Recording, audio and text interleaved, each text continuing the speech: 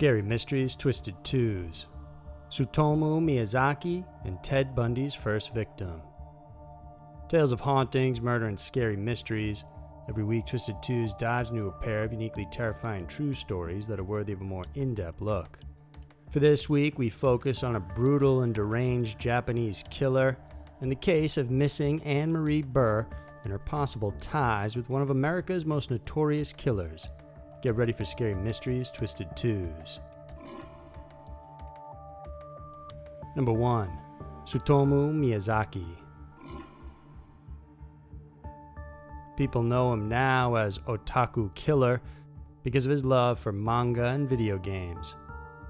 Tsutomu Miyazaki once lived in Isukachi, Tokyo, where his father ran a successful local newspaper.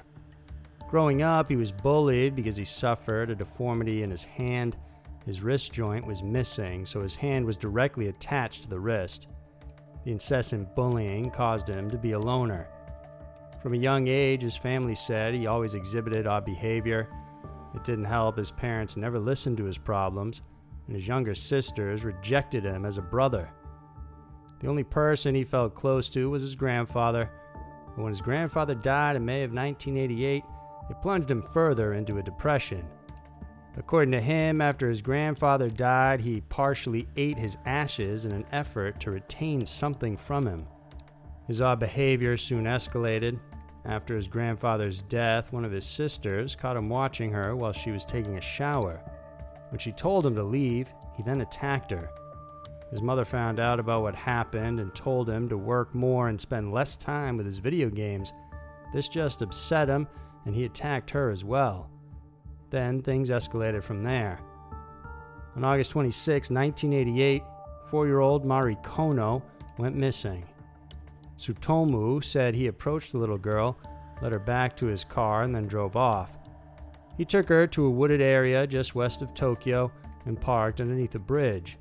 He murdered the young girl, took off her clothes, raped her, then dumped the body into the woods. He then kept her clothes as a souvenir. Every few weeks, he would go back to the woods to check on the body. When it was decomposed enough, he took the girl's hands and feet and kept those inside his closet. But Tsutomu didn't stop there. He called the little girl's family, sometimes breathing heavily or staying silent on the other end of the line when someone picked up. He also sent Marie's parents a box containing her clothes, portions of her teeth, ashes, and a postcard. Months after, in October of '88, he abducted a second victim. Masami Yoshizawa was walking home alone when he offered her a ride.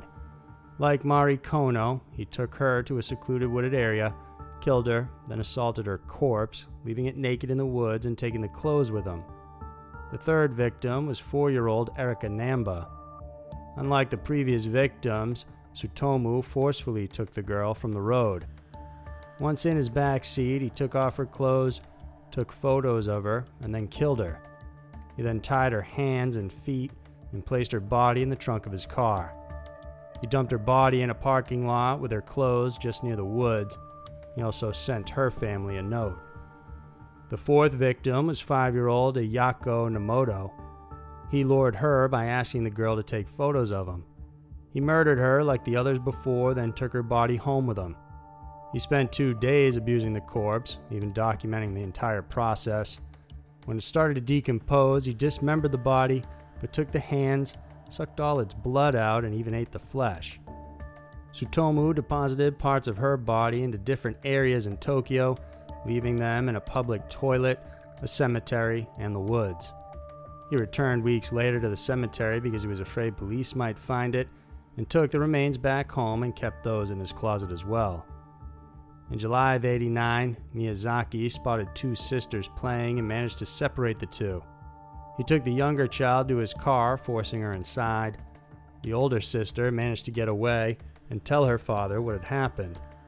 The dad ran and looked for his daughter and found Miyazaki naked inside his car taking photos of his daughter's genitalia. The father attacked Miyazaki, getting his daughter out of the car as well, but Miyazaki managed to get away, naked on foot. Desperate to get back to his car, he circled around and attempted to get his vehicle, but by this time the police were waiting for him. After his arrest, he easily confessed to kidnapping and killing all of the previous victims. A search in his apartment revealed more than 5,000 videotapes of pornography, anime, and slasher films. There were also homemade videos of himself abusing the corpses of his victims, photos of the victims, their clothing, and the dismembered parts he kept in his home were also found. Tsutomu Miyazaki didn't seem like he cared about his arrest. In fact, reporters noticed he was calm about it. He didn't show any remorse for his crimes either, casually telling people what he had done. He did blame the crimes on Ratman. He said it was someone who lived inside of him and forced him to do all the terrible things he did. As his trial became public, his father disowned him and refused to pay for his legal fees. Out of shame, his dad later committed suicide by jumping off a building in 1994. His mother visited him during his incarceration every few days, bringing him comic books. His trial went on for 7 years, where he was found of sound mind and was eligible for the death penalty. He was sentenced to death on April 14, 1997. Both his appeals were denied, and he was hanged on June 17, 2008.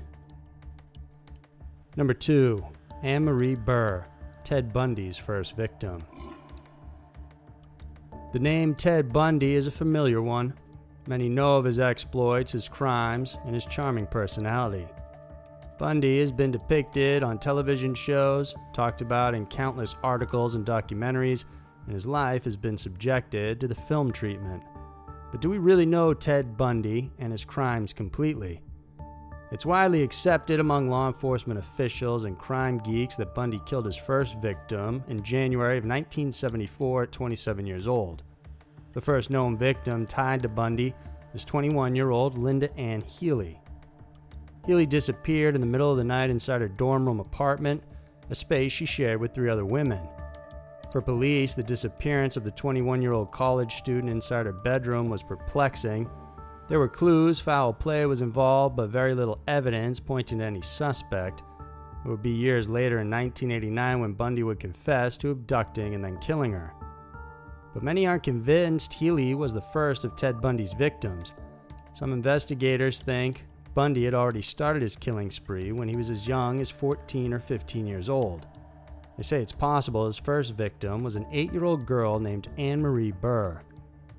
Curiously, like Linda Healy, Anne Marie Burr disappeared from her bedroom home in Tacoma, Washington on August 31, 1961. Anne Marie shared a bedroom with her 3-year-old sister at the time. Her sister had a broken arm and was in a cast, and during the night, Anne Marie took her sister to her parents' room and told them her cast was bothering her, so she was crying. Their parents told them to head back to bed. The next day, Anne Marie's mother woke up at 5:30 a.m. She looked into the girl's bedroom and, to her shock, could not find Anne Marie.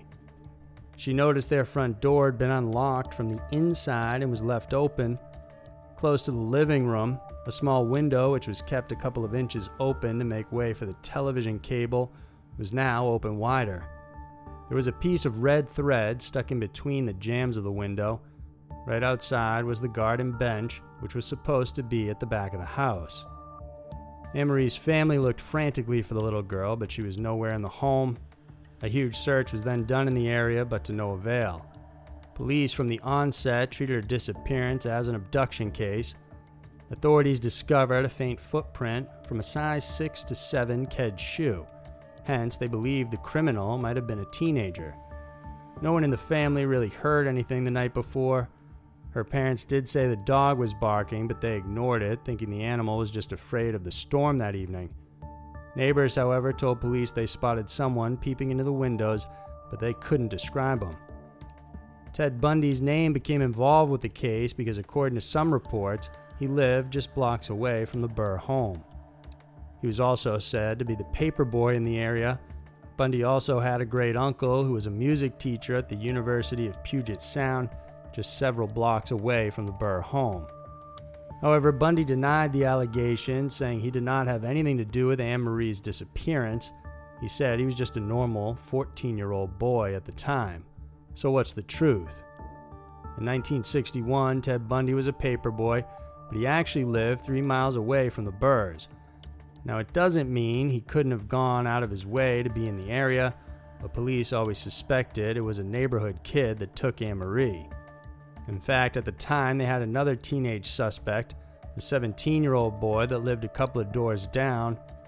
According to the investigating officer at the time, the family this boy belonged to was highly religious and described the young man as strange with an unusual interest in Anne-Marie. Although the teen was questioned, he was never charged since there was nothing linking him to the crime. The man is still alive, according to Anne-Marie's mother, Beverly. She also suspected this man as the one who took her daughter and has kept tabs on him over the years. In an attempt to help solve the case once and for all, authorities submitted a preserved vial of Bundy's blood to see if it could be matched to any forensic evidence taken from the Anne-Marie abduction. When the results came back, forensic experts announced they could not gather enough measurable DNA from Anne-Marie's crime scene to complete the DNA profile and compare it to Bundy's. Although Bundy denied the killing, he also never admitted to so many other killings he is suspected to have done. In fact, it's estimated there are over 70 cases where he is considered as the likely culprit. Anne-Marie's mother doesn't believe it was Bundy who likely took and killed her daughter.